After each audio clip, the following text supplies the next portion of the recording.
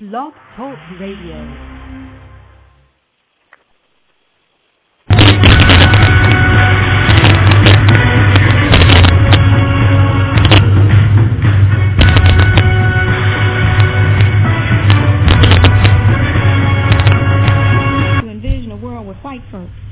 Without white folks, and be able to raise the question, what is it that we're going to do independent of white people? It is very, very hard for us to envision a world without white people. But we cannot create our own agenda until and unless we can define an agenda that can envision a world in which they don't exist. Now we have to wake up and come back to the reality of them. But certainly when we talk about a future, we have to talk about a future from our point of view and our historical understanding of reality. Majuo, Habaragani, Salbona, Indamanesh, Indamana, Yimhotep, Nangadef. Peace, war, Pan-African greetings, family. This is Kamal Makasi Tahuti with still a little cough. I apologize in advance. And you have entered Africa's reascension. As usual, start off with the apaye, or the libation, which deliberately calls upon the energies of our African gods, our African spirits, and the forces of those yet born to bless and guide this endeavor. Ago, Odumakuman, Enyame wa, the treaty upon. Ma'at Chihuti, Odumare, Amen Ra, Beje Ensa, Asasiya Ensa, Abasun Ensa, Abasun Po Ensa, Nana Surgery Ensa. Nana Tigre, inside. Nana Esekentua inside. Nana Dadakofi inside. Nana Kumi inside. Kweku Free inside. Akonade Abena inside. Asubonten inside. Bocherewa inside. Tamensa inside. Hirukuhuti inside. Sekmet inside. Asar inside. Aset inside. Aho inside. Iramili inside. Nananom in Samanfu inside. In Samanfu Abasul Fowl inside. Abasul Fowl inside. I asked that Odomakuman and Yamewa and Treaty upon to use me and this forum to impart clarity and cultural consistency to all within the sound of my voice. May I speak directly to your Sun, your spirit, and reawaken the long, dormant, and asleep African inside you. Yeshremo Yansa, Yeshremo Ahuden, Yeshremo Nchera, Yeshremo Sikapa, Yeshremo Nkwaso, Yeshremo Nkwaso Abasu Afao, Ye Nkwaso. Medasi Pa, Medasi Bio, Mo Piafo, Mo Ne Casa, Medasi Nanano, Yo Medasi Nanano. So again, welcome everyone to Africa's Reascension. Today we're going to walk through a big chunk of the book that I did in 2006, How to Make a Negro Christian. Also, we'll add in two quick news clips because there's a lot of information I want to cover in the book. And then, of course, got some scholar clips to help set up everything. So we'll throw on a few promos, well, one promo and maybe some music, and then get back into do the clips real quick and then go from there. Welcome to the desert of the real. Peace, family. This is your brother, Holla, a.k.a. Mr. Holipsis, a.k.a. the Buzz Killer. Tune in to Holipsism's Haven every Sunday at 9 p.m. Eastern Standard Time, where we discuss the social, economic, and political issues of the day with a common-sense approach, an African-centered perspective, and a universal sensibility. Call-in number 347-843-4874. That's 347-843-4874. To check out related YouTube videos, blogs, and show archives, visit www.holipsism.com. That's www.holipsism.com. I'm making it hard to get your Negro on. Hotep, Black Power. There's something wrong with the world. You don't know what it is, but it's there, like a splinter in your mind, driving you mad.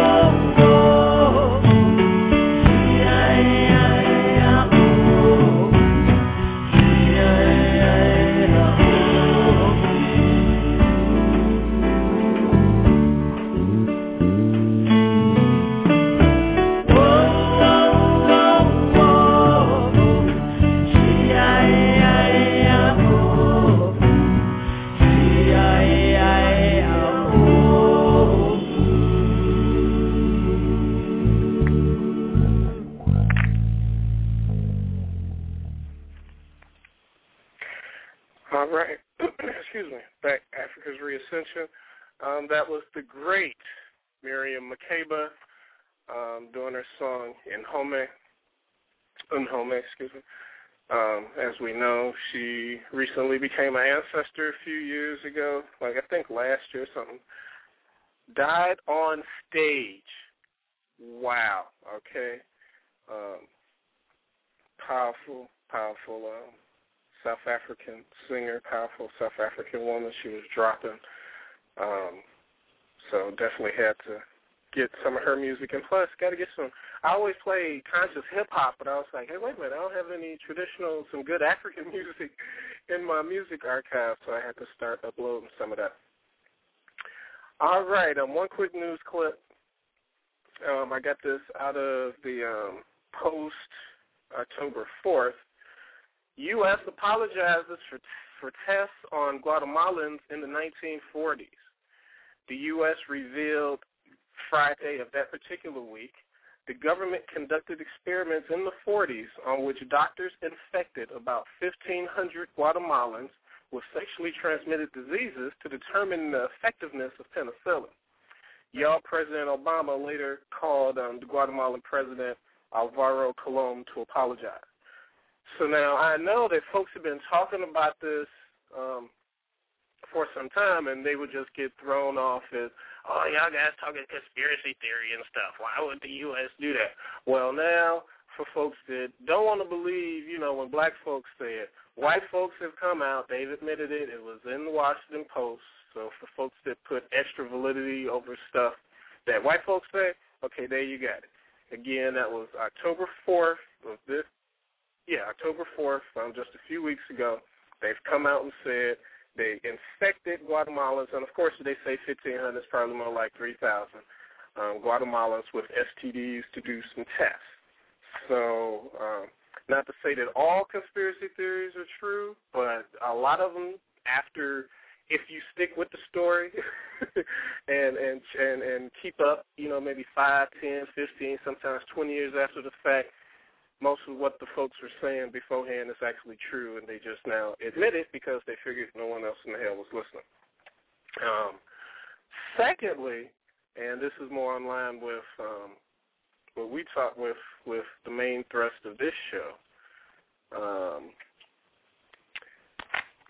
A few weeks ago, Pope created a new division called the Pontifical Council for New Evangelization.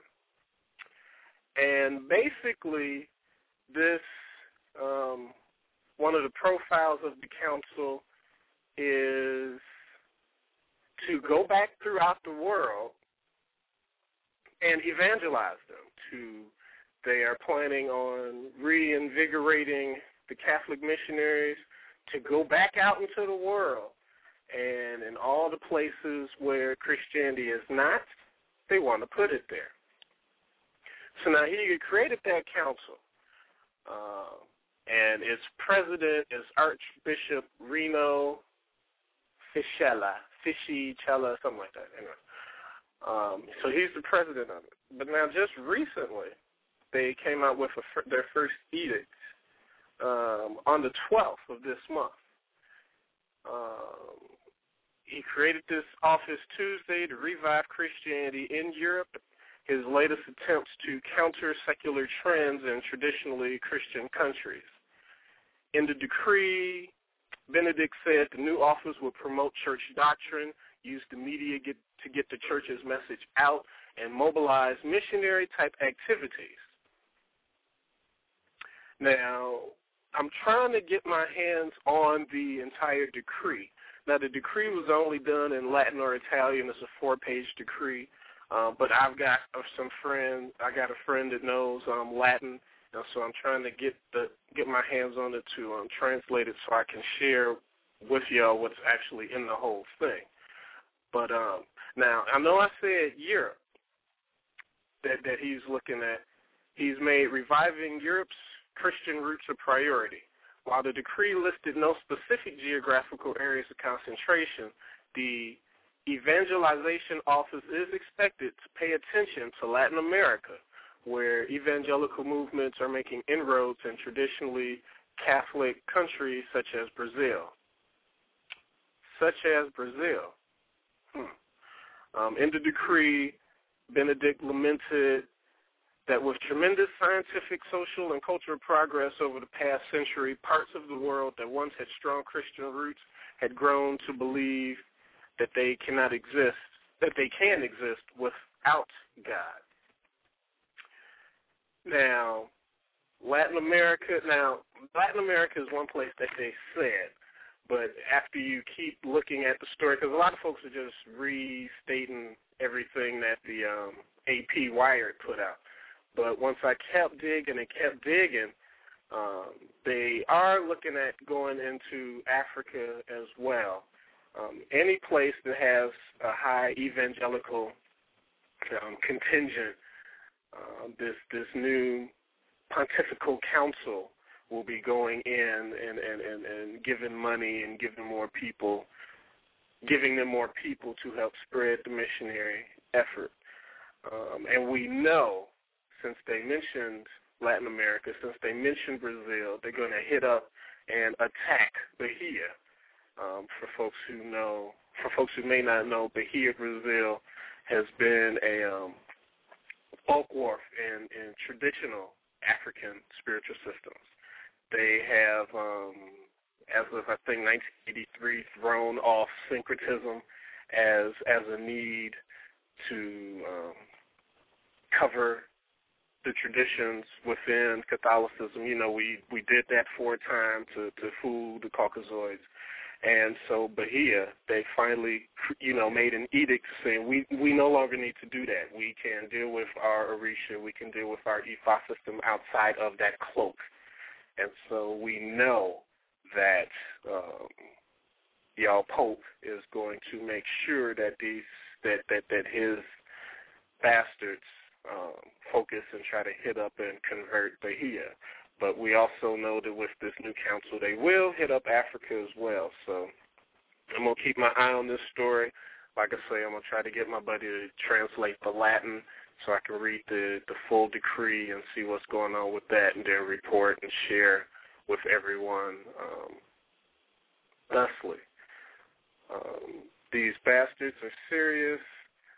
After they came out of their dark ages, they sent all their people to all the corners of the world, and that's why Christianity is where the hell it's at. It's everywhere, damn near. Not everywhere, but close to everywhere. And telling the people what y'all doing is wrong and how y'all been praying and venerating and all that is wrong. We're coming to give you the real truth, the real word. And those efforts worked on some level, but now they are revitalizing those efforts. And so we need to be vigilant as much as we can to help our brothers and sisters where we can, giving them strength to fight that crap and let it know that it's okay to be African in all ways, but especially in their own traditional spiritual ways. So those are two quick news clips.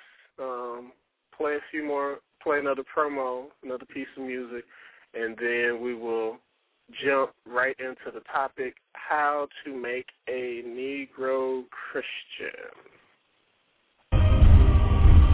Africa's Reascension. I am your host, Kamal Makesi Tahuti. Finally, a forum for the uncompromising, unapologetic, culturally centered African population. Sundays, 11 p.m. on the East Coast, blogtalkradio.com/Kamau, KAMAU 301. Let's deal with Africa's wisdom on our own terms, untainted by foreign ideas, and reclaim our birthright glory. Are you ready to lay the foundations to create societies and nations that will make Kemet look small? Africa's Reascension, Sundays, 11 p.m., blogtalkradio.com/Kamau, KAMAU 301, blogtalkradio.com/Kamau, KAMAU 301. Call-in number 760-454-1111, 760-454-1111. The time is now. Abibi Fahodie, Total African Liberation. Until we have reestablished Africa as a preeminent value, none of those other solutions mean a doggone thing.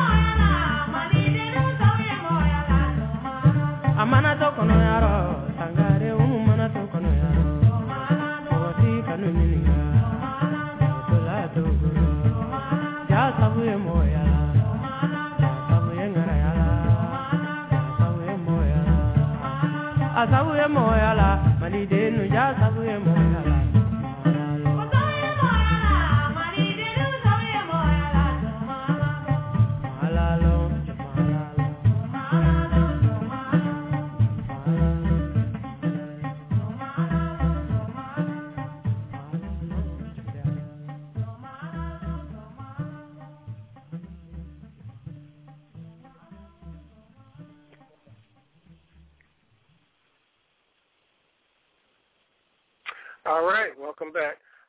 Okay, how to make a Negro Christian. I initially got the idea, I've had a few good classes, good African-centered based classes when I was in college, and the teacher was playing a Dr. Clark clip when I was out in San Diego. And, and just in passing, Dr. Clark had mentioned that there was a guy who had created a primer for giving Negroes Christianity, basically, and he named his name, Charles Colcock Jones. And I was like, oh, okay, that's interesting. I went to the library, tried to find it there, and I couldn't find it. So, I filed it away in the back of the brain and then left it alone. Then I came out here to D.C., they got the Library of Congress, and I was like, let me see if this book is still here. And lo and behold, they did have it. And so that's when I was like, you know what? I think I should get this information out to folks, because the way that Christianity is put out in most of the books, they give a line or two about what we were doing beforehand, but then they just immediately jump into the Christian piece and then go from there. And then now, you know, like I was been talking for a few weeks, we try to claim Christianity and blacken it up and all that sort of stuff. And so I was like, let me get this information out here so we can really see how we became Christian. And so initially I was just going to reprint his works. He did a sermon in 1832 called The Religious Instruction of the Negro. And then then he published a book with the same title a few years afterwards. And then he traveled throughout, you know, because he was in Liberty County, Georgia. So he traveled throughout different places of the South, spreading this message, and then, you know, a few enslaved African owners would try it out, and they would have objections, and they would have issues and questions and stuff like that. So then in 1847, taking all that into account, he then did a new sermon and published another book called The Suggestions on the Religious Instructions of the Negro.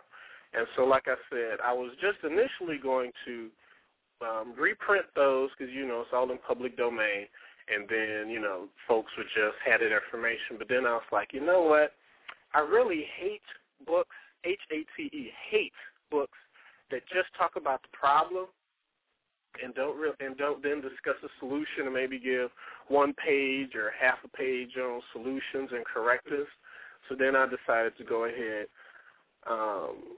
reprint his words, and then pose some correctives as well. And so the first chunk of the book are those reprints of his words, and then the last chunk of the book are correctives to the template that he put out.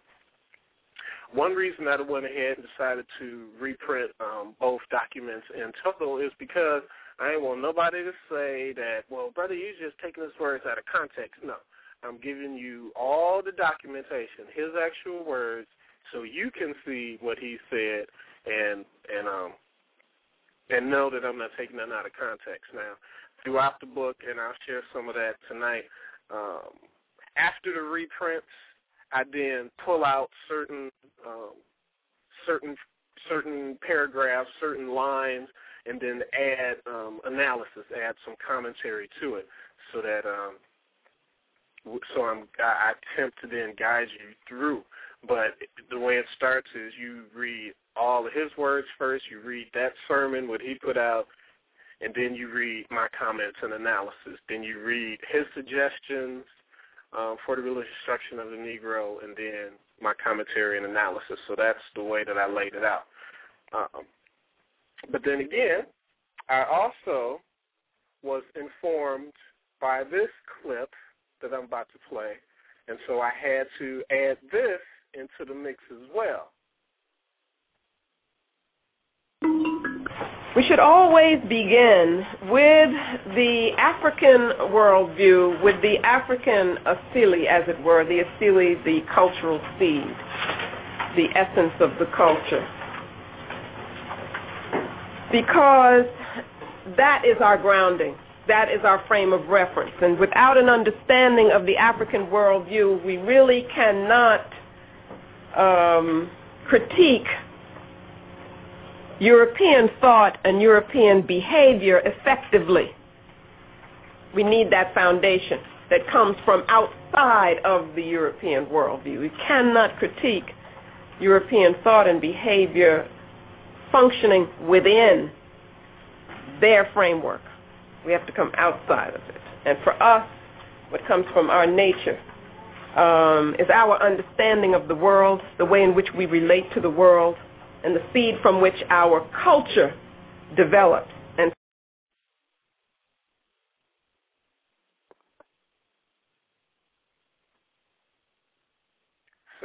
So for everyone who may not know, that's from Mama Marimba Ani, and I really take that to heart. I really, really try to take that to heart. We have to come from our perspective first, and it has to be looked at from outside of their European paradigm to fully be able to understand, one, who we are on our own terms, and then two, if we are going to critique European stuff, again, it's coming from a fresh perspective, from a fresh cultural understanding. It's not done from inside, which so many of us try to do, and then we wonder why stuff fails. So in the intro, I walked through showing how we're African, and I walked through excuse me, what Christianity has done, I'm getting ahead of myself. So basically the opening line is we are an African people. While many people may make the claim on a genetic basis, genetics is not the only determinant of identity.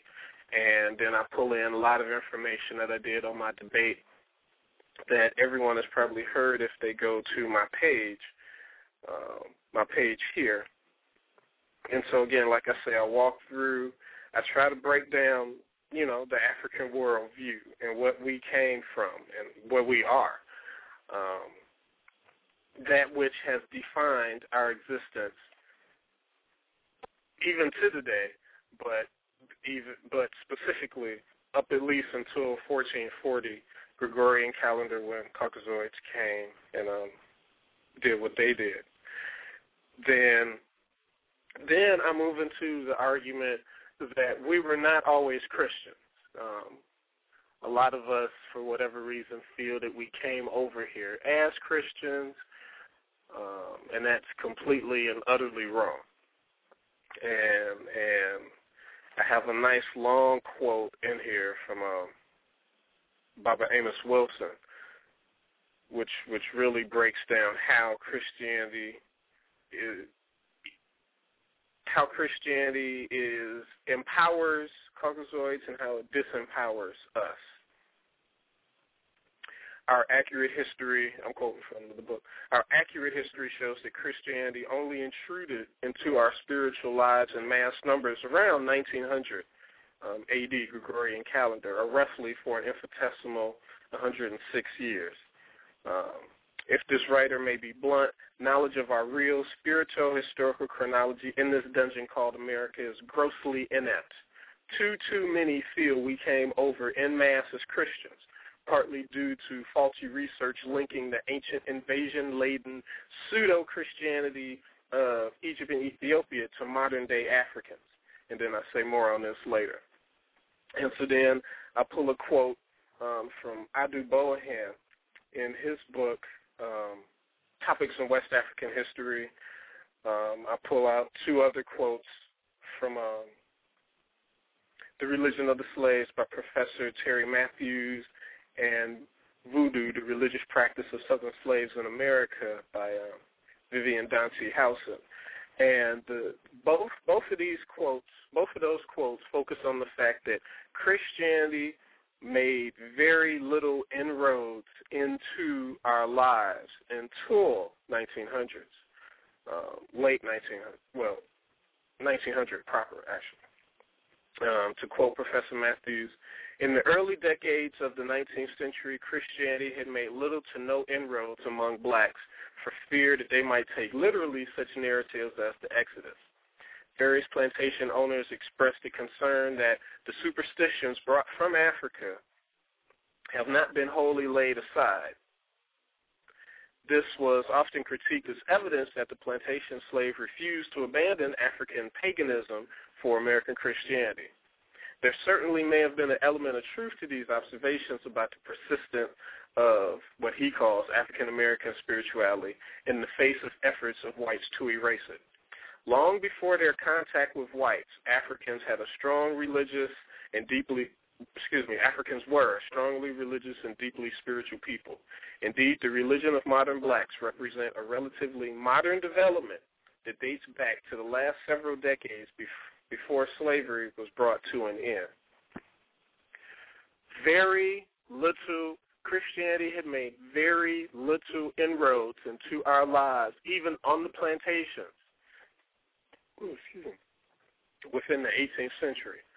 But by the time in the 19th century, damn Gregorian calendar, but by the time the 1900s roll around, by the time the work of Reverend Dr. Charles Colcock Jones comes into effect, really, that's when they took their first census numbers of us, I think in 1906. That's when you see large numbers of us claiming Christianity. And then that goes into Carter G. Woodson off the internet. I think it's his History of the Negro Church. I pull a quote in there giving some specific numbers.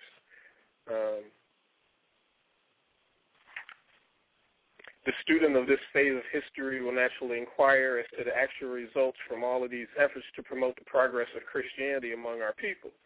Here we are at a loss for facts as to the early period, but after 1890, when the first census of Negro churches were taken, we have some very informing statistics. And although the general census of 1900 took no account of such statistics, the Bureau of the Census took a special census of religious institutions in 1906. Comparing these statistics of 1906 with those of 1890, one sees the rapid growth of the Negro church. Although the Negro population increased only 26.1% during these 16 years, the number of church organizations increased 56.7%. The number of communicants, 37.8%. The number of edifices, 47.9%. The seating capacity, 54.1%. The value of church property went up 112.7%.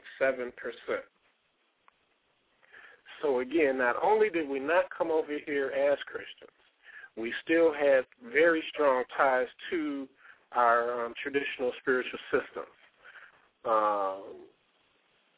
Charles Colcock Jones and a few other folks decided to take it upon themselves to create specific ways on giving their property, us at that time, Christianity. And I say throughout his efforts and his legwork primarily, he helped create the template that other enslaved African owners used. And they upped the ante, and by the turn of that century to the 1900s, 1906, when they took the statistic, that's when you see the explosion of us being Christians. And unfortunately, while those numbers are decreasing, they're not decreasing fast enough. So then again, within the intro, I'm making some other arguments. Reconnecting to our main theme. We weren't Christians, but we became Christians. Why? Why are the spiritual systems of spirituality, the African systems of spirituality, so fearful to Caucasoids? If we all believe in a higher power, a higher force, a supreme deity with different names, then why do Caucasoids expend so much energy, time, manpower, and resources to convert and spiritually conquer African people, as well as demean, degrade, and diminish traditional African spiritual expressions? First and foremost, power and control. Caucasoids can never fully understand our spiritual systems. Caucasoids understand, and I say this in the book, I'm being real generous here. They understand maybe 5% of the totality of Africa's spiritual systems. This give or take 5% comes mostly from reducing its profundity and comparing our stuff to their own religious concepts and not on African conceptual terms alone. This then, give or take 5% is repackaged as total understanding as in the works put out by two main Caucasoid interlopers within our spiritual systems, Philip Neimark and David Wilson. Now, here's the catch, though. This, however, what I just stated is present-day analysis on the power and control dynamic. Back during this time, infiltration and co-optation was not the strategy of the day. Total banishment and destruction was, since they couldn't understand our systems. All things historically the Caucasoids cannot elicit power over and cannot enact control on must be destroyed or at best pushed into obscurity. And so then I move on, give a few more quotes, trying to, again, lay the foundations of who we were, what we were dealing with before this Christian crap took hold of us. And I give some more interesting quotes and things like that.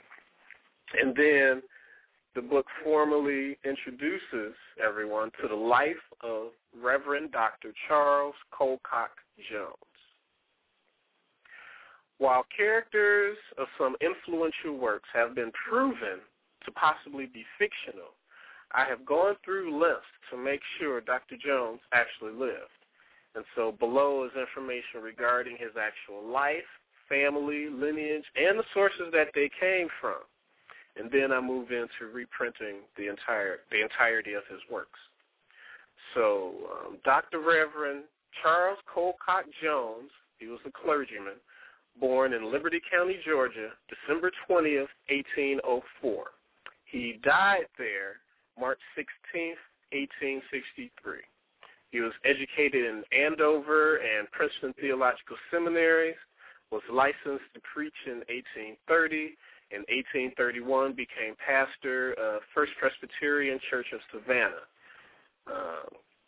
In 1832, he returned to Liberty County and devoted himself to the education of the Negro race.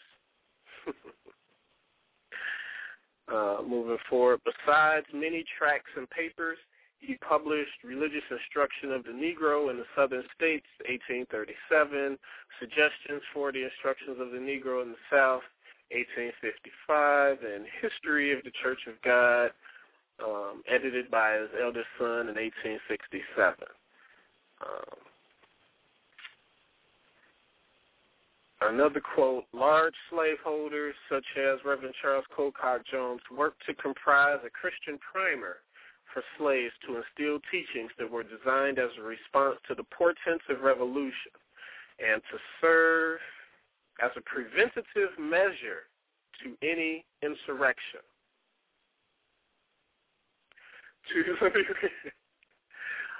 Large slaveholders like Reverend Charles Colcock Jones worked to comprise a Christian primer for slaves to instill teachings that were designed as a response to the portents of revolution and to serve as preventative measures to any insurrection. Like when the Nat Turner thing went down, he really got freaked out, and he really chose to amp up his efforts of sharing his way of death to enslaved African owners.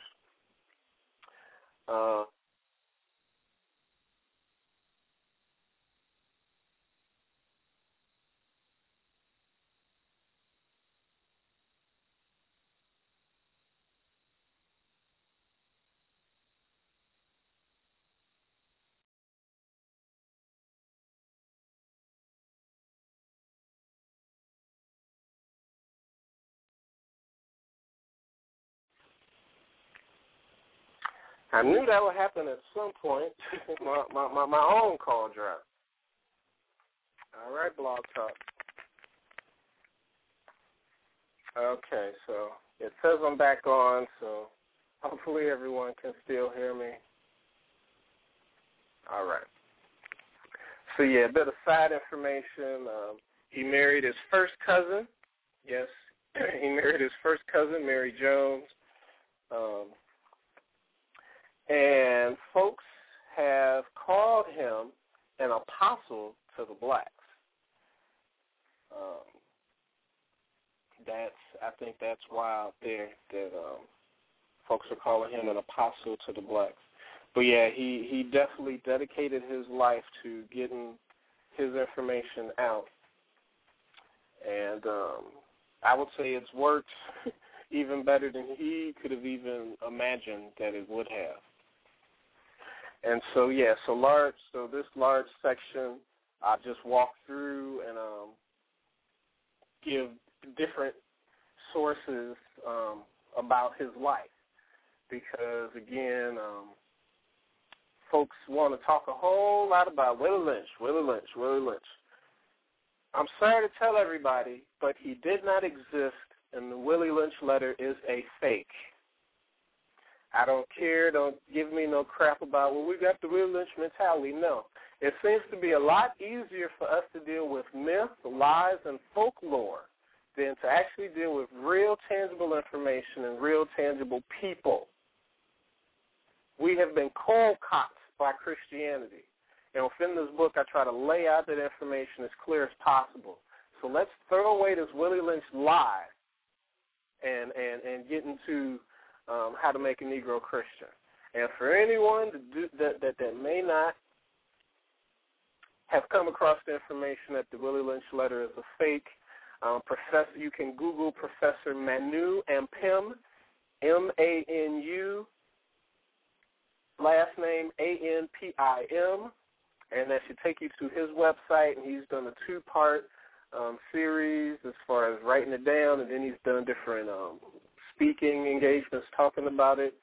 The crap that was laid out in the Willie Lynch letter is not how they divided us. There was some specific stuff when you read our actual history on how they divided us. The Willie Lynch letter sounds good, and a whole bunch of folks made some books and made some money off of it. But let's get off of this Willie Lynch mentality, because you might as well be talking about Santa Claus or Jesus. Willie Lynch did not exist. I go through lengths in this in my book to show that Charles Colcock Jones did exist. He did live. He did do the things that I'm talking about. So if we want to be taken seriously by the 15 good causasoids out there that may be fighting for, oppressed people to stop being oppressed, if we want to be taken seriously by the rest of the world, by the rest of the traditional people and all that, let's deal with what's real and tangible stuff, and let's talk about the Charles Colcock mentality that we have and how we've been cold-cocked by Christianity and other stuff. Let's move beyond things that did not actually exist. And Carter G. Woodson, and I'm mentioning him briefly. Everyone loves his book, Miseducation of the Negro. I like Miseducation of the Negro as well. A lot of the information that I'm talking about, where the few quick quotes I'm going to talk about, comes from the book he wrote before that called The Education of the Negro.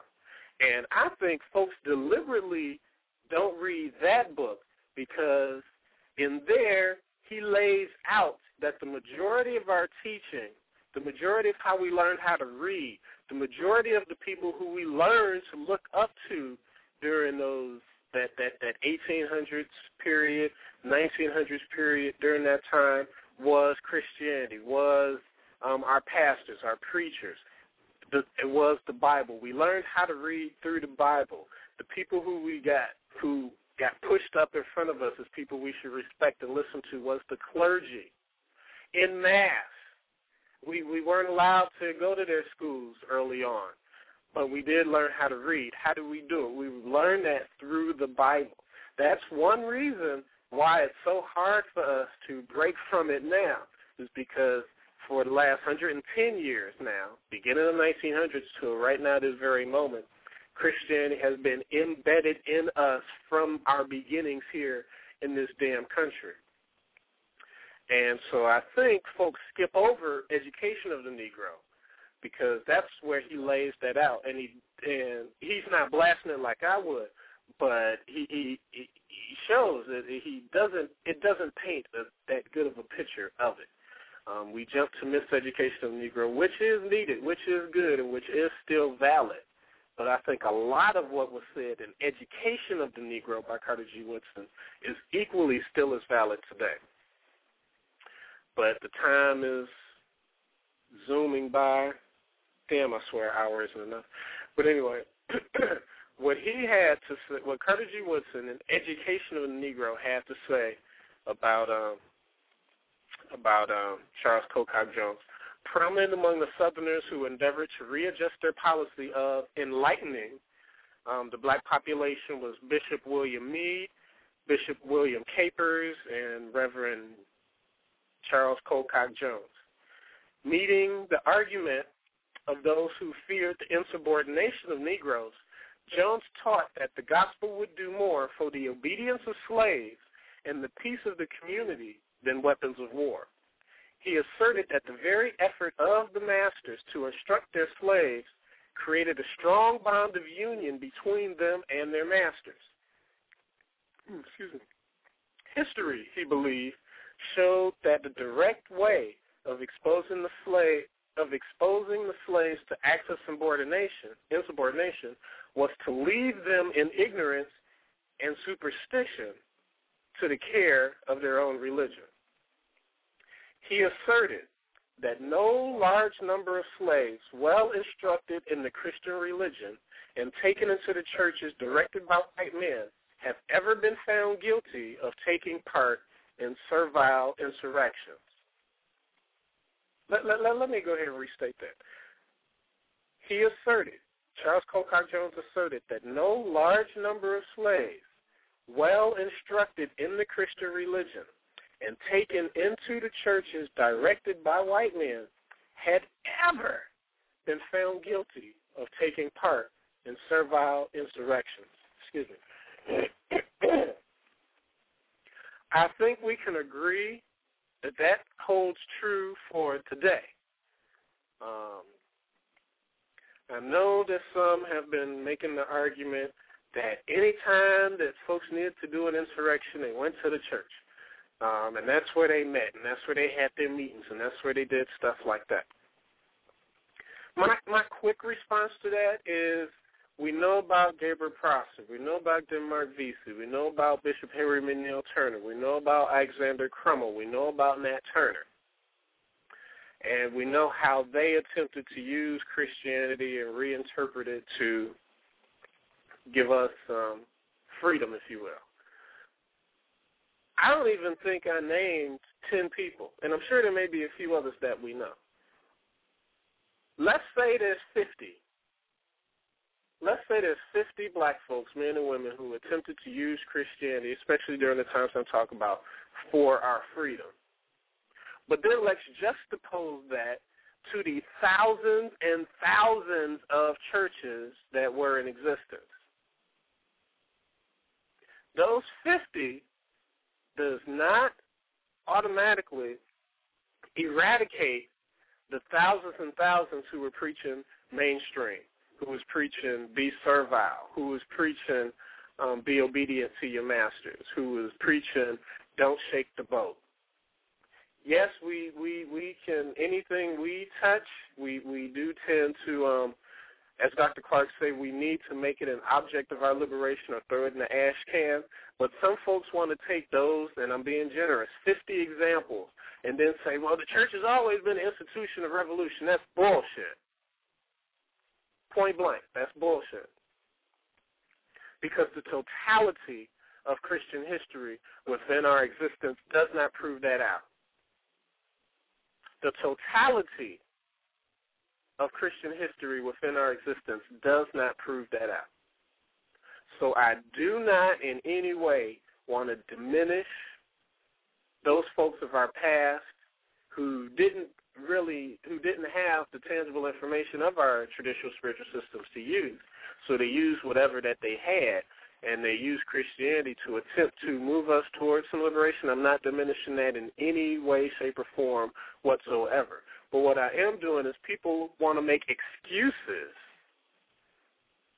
for the totality of Christianity, to claim it as ours, to claim it as an aspect of our revolution, and move on. We have more information now than we had back then.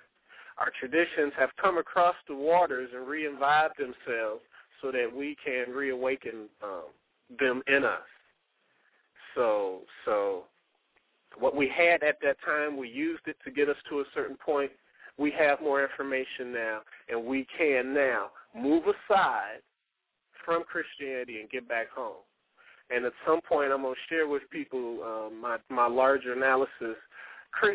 I did a piece called Christianity is like chitlins. Yeah, you heard that right. Christianity is like chitlins.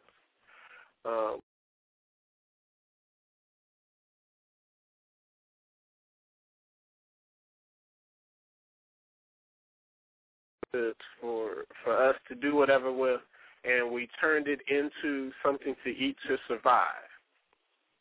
Now that we have more food options, now that we know all the harmful effects of pork intestines, large portions, still not enough of us, but large portions of us have moved away from that.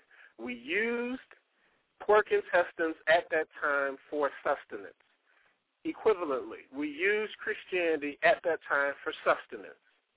Large portions of us, not enough, but large portions of us have left chitlins alone and are now eating better, healthy foods. Large portions of us, but unfortunately not enough, have moved beyond Christianity, and we're getting more into healthier spiritual mandates. So I see the time is quickly zooming. Going back to the book, How to Make a Negro Christian.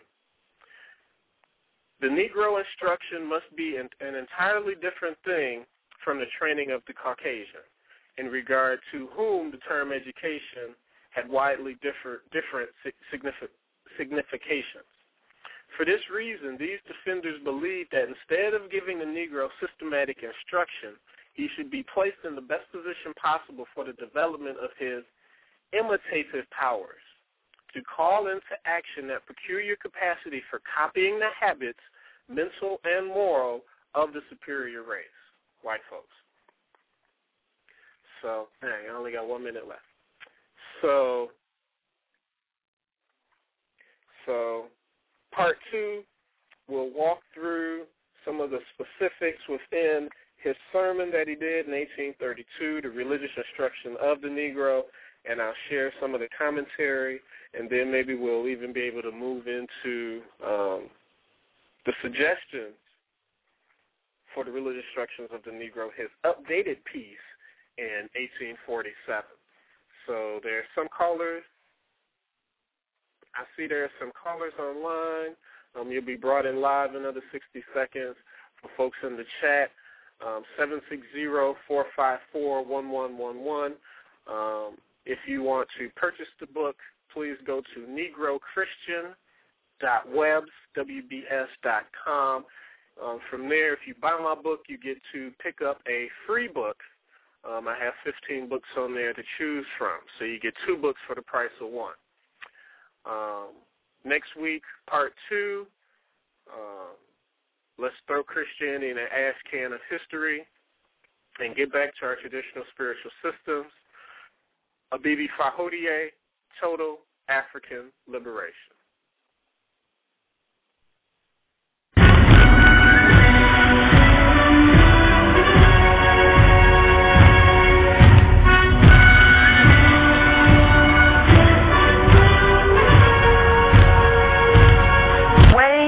The system of European control works is that you have to accept a concept of reality which makes them superior. If you deny that, their thing will not work, and they will lose their control. Damn, this time goes too quickly. Anyway, so for folks who were on the computer, y'all probably can't hear me now, but if you can, that's about to stop. And so there may still be a few more seconds for you to call in, 760-454-1111. Otherwise, everyone will be brought in live. So I may add a little bit more, but I don't want to be coughing all on the phone either, so I may cut it short if no one else has anything to add, and I get done. But this,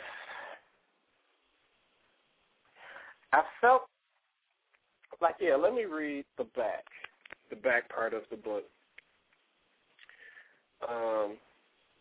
He walks the reader through what Africans were practicing before arriving on the shores of North America, what Africans practiced on the southern plantations, why African spiritual traditions had to be destroyed in the hearts and minds of the enslaved population, how those traditions were demeaned, denigrated, and almost pushed into oblivion, and how once proud African traditionalists were made and fashioned into present-day Negro Christians. No other work to date lays out the process so succinctly. By reprinting the religious instructions of the Negro, a sermon, selected sections of suggestions of the religious instructions of the Negro in the southern states, and excerpts of catechism of scriptures, doctrines, and practice for the Negro population. Putting all those in one work, me, Mr. McCasey the Hootie, lets the text speak for themselves and clearly lets the reader see what Caucasoids in this quote-unquote apostle for the blacks really thought about them. This work is invaluable for Africans who always felt ill at ease with Christianity but never had a scholarly, researched outlet to back up that disgruntledness. This work also serves as a missing piece of African history in America, which succeeds at showing how the Ifa, Mande, Malinka, Ewe, Igbo, Akan, etc., practicing African was made into the Negro-based, Jesus-loving Christian.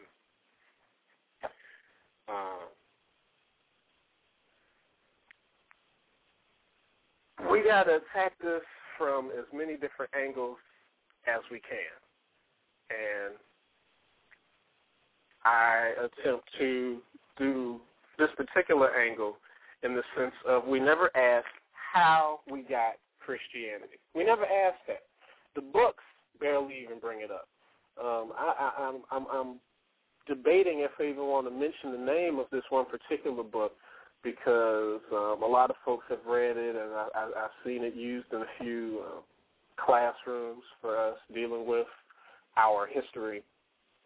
And I think if I remember right, it gave one line, maybe 2 lines to, we were practicing some superstitious stuff when we came over here, but when we got the message of Christianity and we related ourselves to the story, it just sounded like us, and we latched onto it. And then the whole rest of the book, the other 200 pages or so, just goes into how our beginnings here was solely a Christian beginning, and he barely even mentions Reverend Jones and his efforts.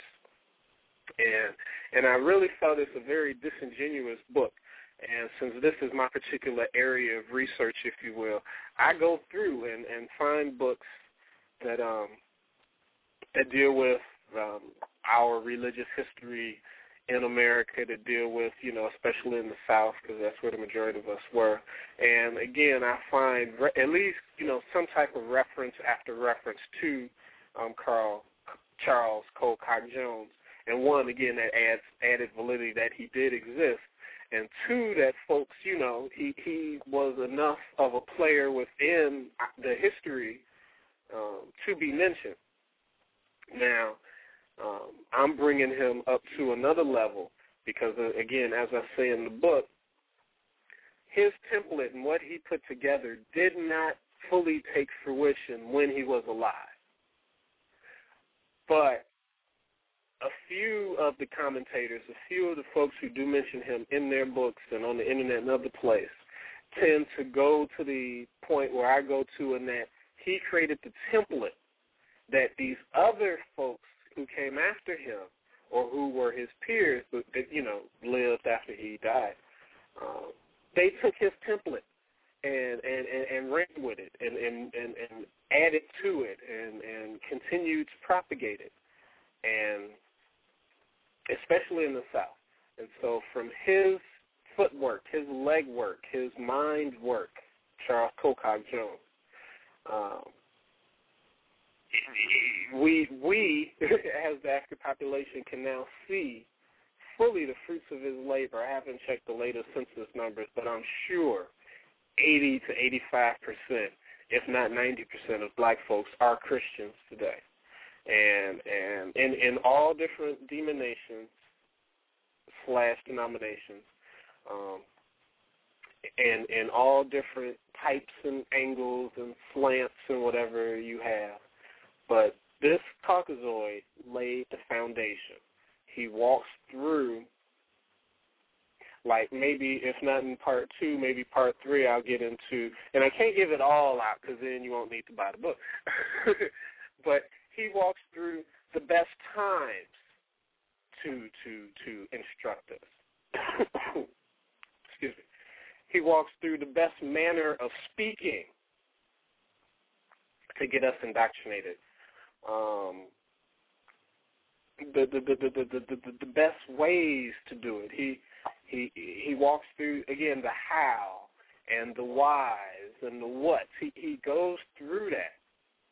And then he took that template and he went to different plantations and he gave them the sermon and even suggested to possibly send folks there if the slave owner, if the enslaved African owner wanted it, to, help them out and to give them pointers and stuff like that. And he got a lot of information and feedback back, and there were a few objections. And so, again, like I say, in 1847, he then put together his updated version, and he addresses a lot of that in there. One thing I will read into the record, unless one of the callers wanted to speak up and say something, because you are online. But, okay. He lays out the benefits of the religious instruction of the Negro. And this is within his religious instructions. This is within the sermon that he did. Six points that I pull out. One of the benefits, there will be a better understanding of the mutual relations of master and servant. There will be a greater subordination and a decrease of crime amongst the Negro.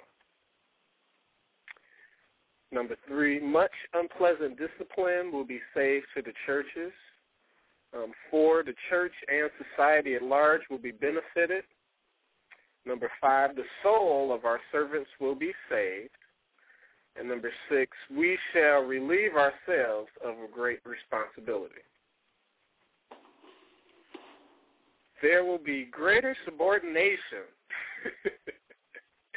Again, I'm talking about stuff in the mid-1800s, but wow, everyone who's listening live, everyone who will listen to the archive, we should be able to see how that shit is still playing out today. 2010, about to be 2011 Gregorian calendar, how subordinate most black folks are, how anti-liberation minded most black folks are. Oh, I don't want to say that. That'll scare white folks. I get mine in the by and by. And all other sorts of crazy, stupid responses. And I only did the church for 3 years voluntarily. So I will admit I do not have, happily, thank you, Nana Tigre, I do not have a wealth of insider knowledge within the church. And that's why it's been a lot easier for me to step aside of that bullshit and able to jump fully and headlong into traditional spiritual systems because I didn't have all that baggage and that other crap to work through. So now I know when I speak to people, I have to understand my own upbringing, but then I also have to understand that the majority of us did go through that. And And so it always amazes me when I hear stories of folks who were steeped all throughout their upbringing in Catholicism, who were steeped in all sorts of course, steeped in the Christian stuff from 0 to 18, 0 to 23, and then they still were able to come out of it. They still are strong men and women Pan-Africanists and African-centered nation builders, stuff like that, because the brainwashing is so deep and so intense, and it starts so young.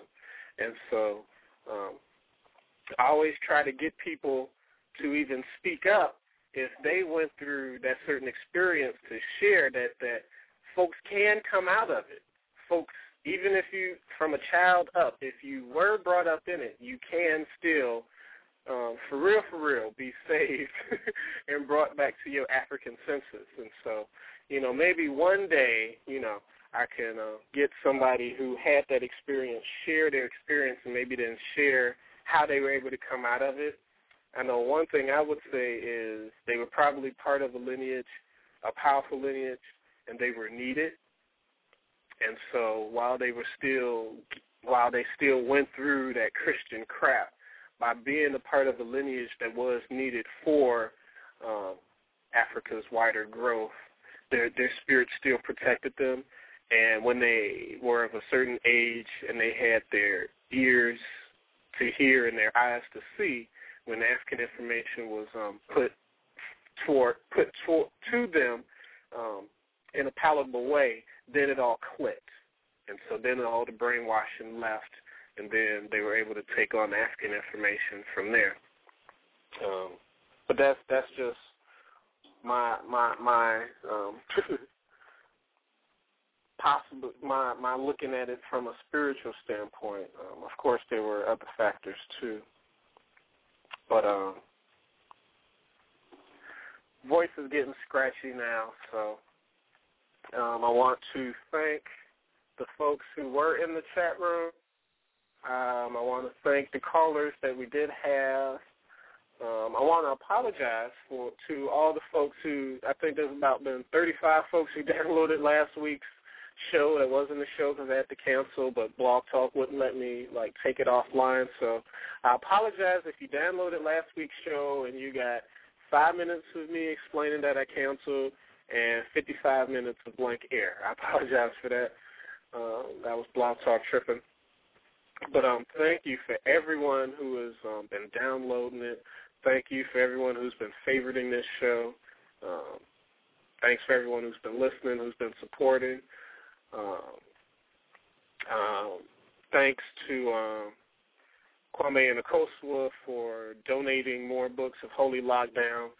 On the site that I put in the chat room, if you want to get my book, you go to negrochristien.webs.com, and you get to, when you purchase my book, you get to pick a free book. And as of late, the hot free book that folks have been getting is a book called Holy Lockdown. And, they sort of go hand in hand, How to Make a Negro Christian and Holy Lockdown. Basically, it's is the church holding black people back. And that's from an insider's account. And he's not going as far as me, as far as get out of church, leave that shit alone, and come back home spiritually.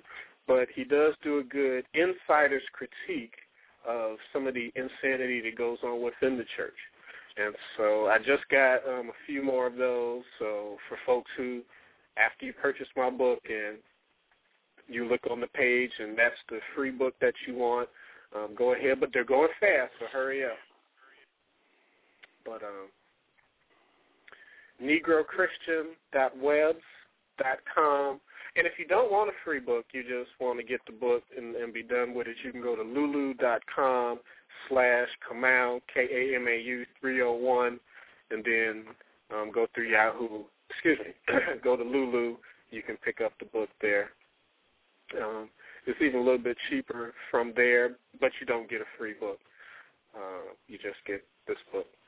So next week, part 2, we'll jump into again, some of the specifics of what Colcock said in his sermon that he did in 1832, and then I'll share some of the commentary that I add with it, and then if there's time, we'll move into his updated version, the suggestions on the religious instruction of the Negro. We have to understand we did not come over here as Christians. We were made Christians. And if we were made Christians, we can remake ourselves back in our own African image. And only in doing that, will we get free. Like we started off, we have to first start with who we are. From the Mama Rimba quote, we have to start from who we are, our African worldview, and we have to work outside of European reality to properly critique it. And the only way to do that in this specific instance is to leave Christianity alone, come back home spiritually, and then move forward with our nation-building efforts.